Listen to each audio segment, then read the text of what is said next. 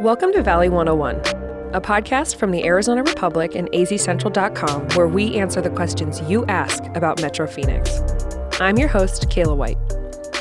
This week, we're taking our question from Reddit. It's one we saw frequently when we were planning this show, and we're excited to finally tackle it. The question? What is the gayest neighborhood in the Valley? To answer it, we're doing something a little different. We partnered with a reporter from our newsroom, Garrett Mitchell. Garrett went out with our producer, Taylor Seeley, to investigate this question. You'll hear from both of them in this episode. Garrett and Taylor, off to you. Hi, my name's Garrett Mitchell. And I'm Taylor Seeley. So, Taylor, what's the gayest neighborhood in Metro Phoenix? I have my suspicions, but I was curious what you heard.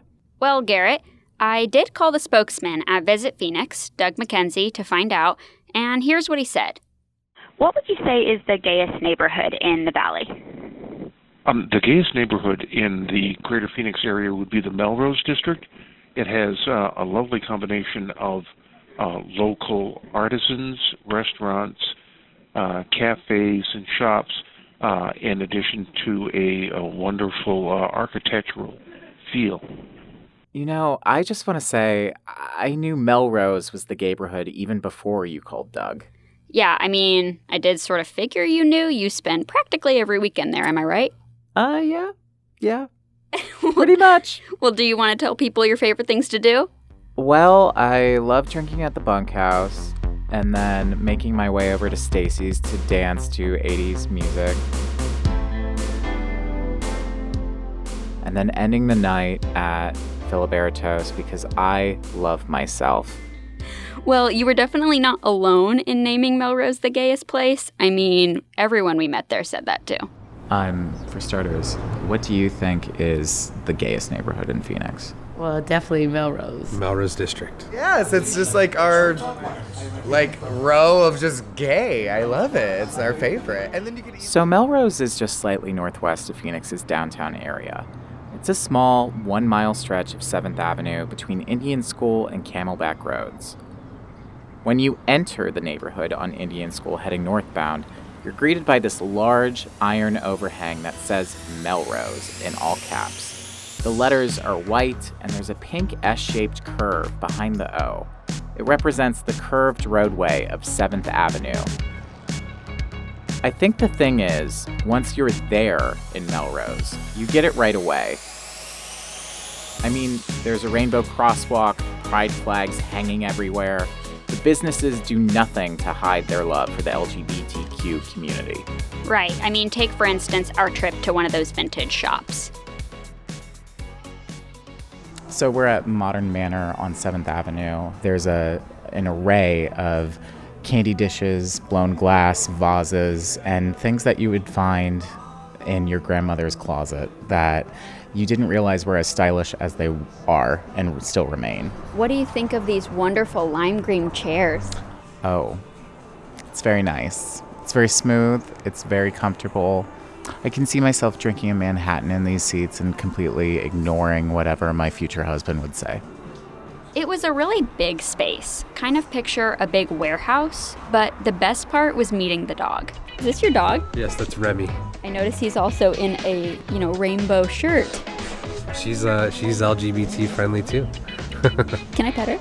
Oh, hi.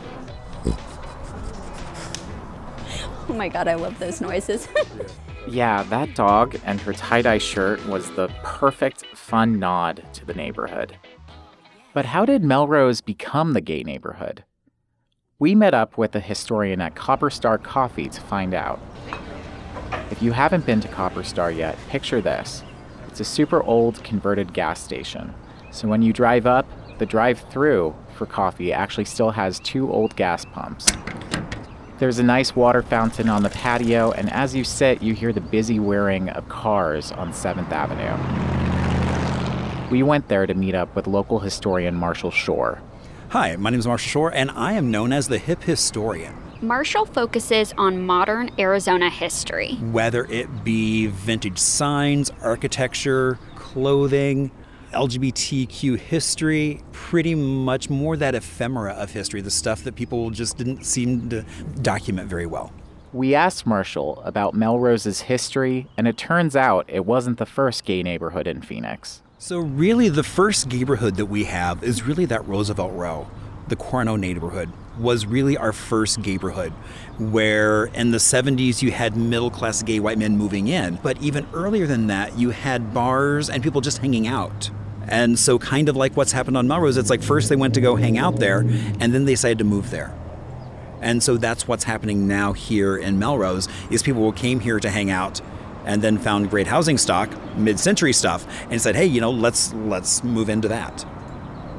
When it comes to things to do that drew people here, in particular like LGBT community to this area, what were the things to do in the beginning? Was it just the bars, or were there other things that drew people here? From what I can tell, I think it was really the bars that started drawing people here first, and then they just started hanging out. So this was just one corridor that had lots of gay bars. We actually had lots of community bars across the city. So this just happens to be where they have the longevity. So basically, Roosevelt Row was the hot spot, and because of it, a lot of gay people moved into Coronado to be near that. And then it sort of happened again in Melrose.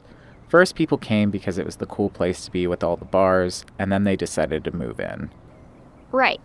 We also asked Marshall about the specifics of which bar opened first, what year it was, if it was explicitly a gay bar, or if it later became that. And his answer, I think, was one of the most fascinating. He essentially said that's part of the history even he still is working to uncover. You had so many bars changing names, and sometimes they would identify as being a gay bar. Other times, we don't know.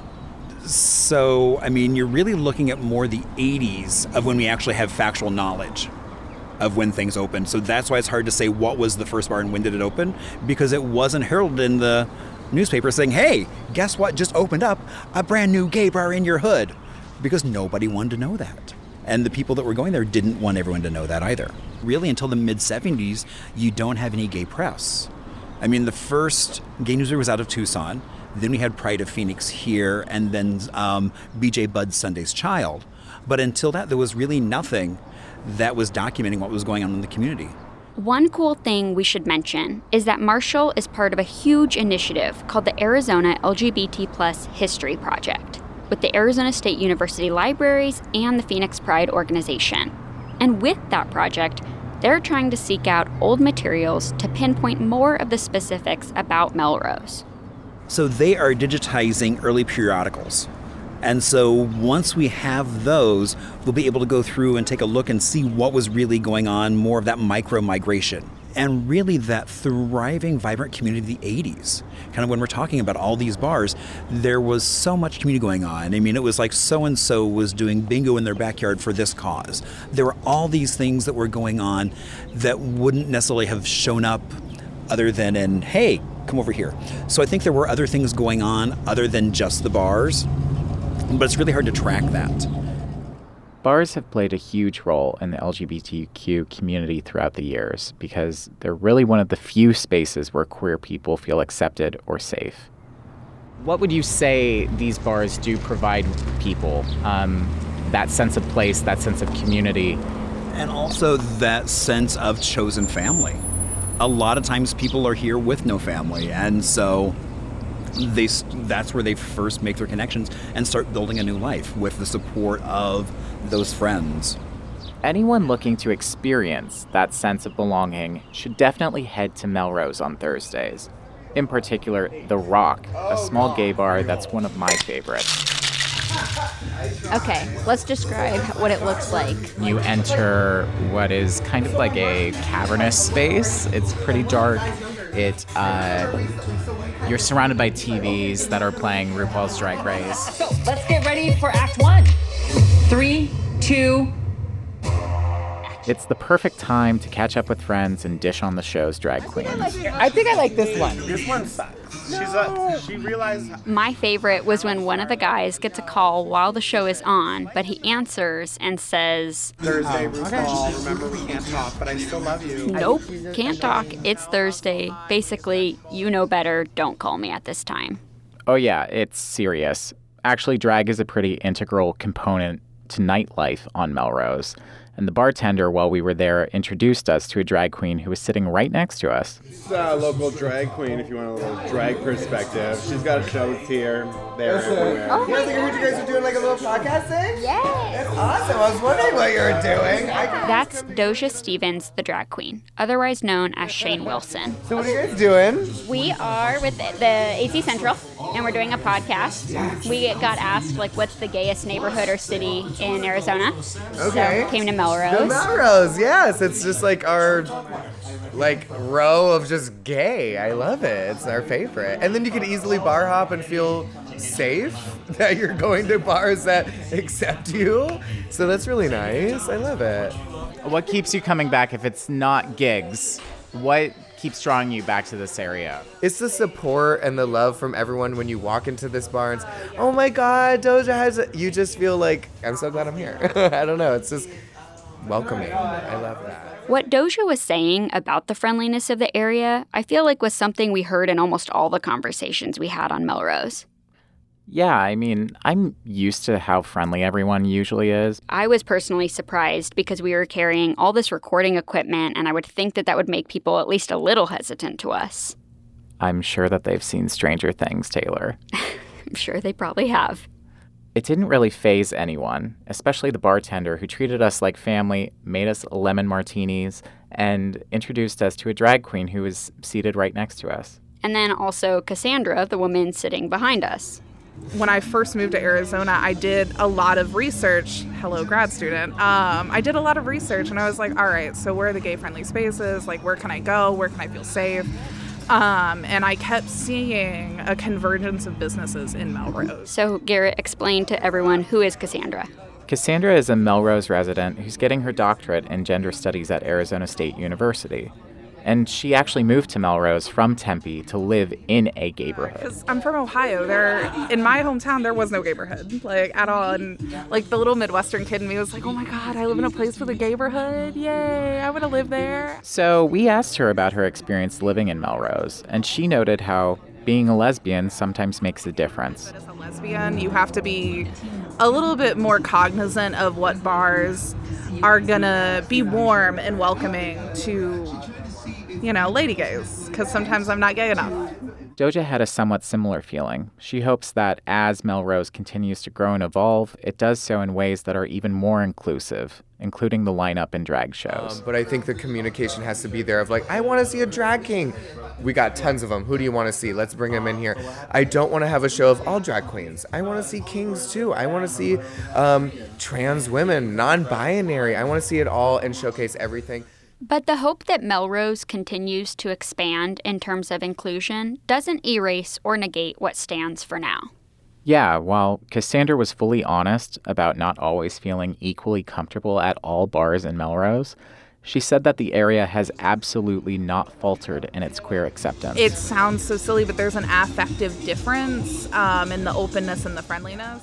She said that people on Melrose were friendly, and she said that she loved that businesses that weren't perhaps designated as a gay business were still promoting gay pride. But being willing to name it and having that explicitly seen, Copper Star is not a gay coffee house, but every year they always put up the rainbow flag for Pride, as does Wagon Wash. Neither one of them are gay-owned stores, to my knowledge, but they support the community that they're a part of. And so I think that makes a gayborhood, just that's willing to name and support a very specific particular struggle. I'm not going to pretend to speak for all queer people or all lesbians or all of the LGBTQ+, but there's a lot of layers there, a lot of guards that you have to learn to assume to interact in the world. But I think a queer space remains important because it's that moment where those layers can fall away, even for a very short, brief glimmer of a second.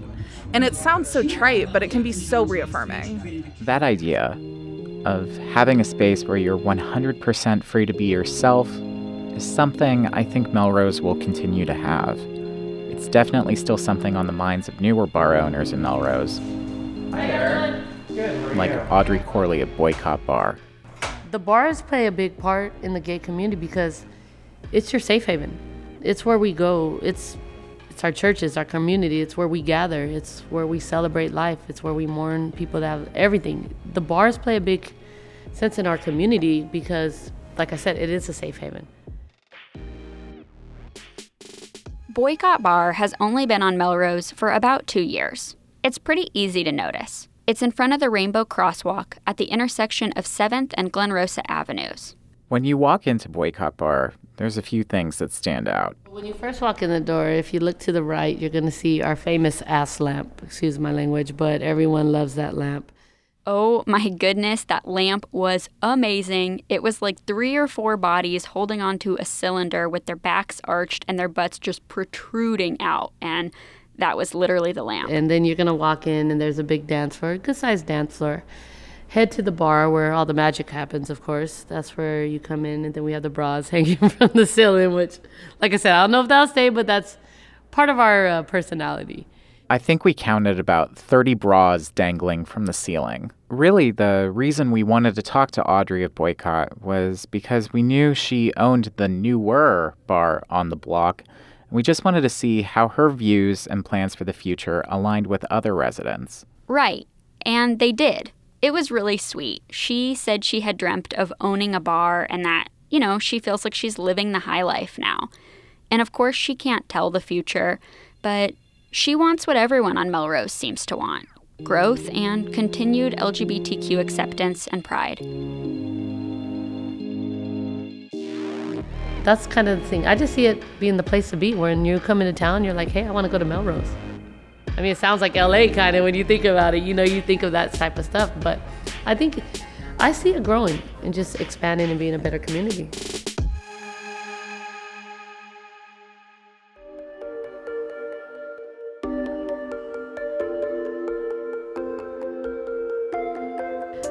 Hey, it's me, Kayla again. Garrett and Taylor, I know you had a lot of fun reporting this episode. You had a lot of stories, and I'm wondering what has stuck with you since then?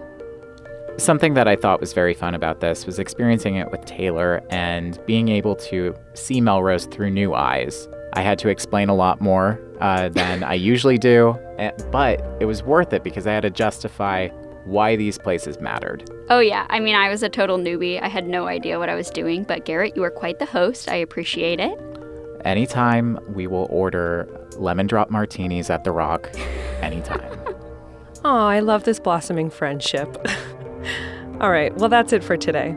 Thank you so much for listening to Valley 101, a podcast from the Arizona Republic and azcentral.com. Oh, and I would love to meet all of you. I'm going to be at the Phoenix Pride Festival at Steele Indian School Park on Saturday, April 6th, so come say hi. I'm planning to go on stage around 12:50 to tell everyone about Valley 101, which I know you don't need to know about, but I'll be hanging around after if you want to chat. I'll also be emceeing the Arizona Storytellers Project show at the Churchill in downtown Phoenix on April 9th. You should come. 5 people will tell true stories about their life. You can get tickets for $12 at tickets.azcentral.com. It's a great show, and I hope to see you there.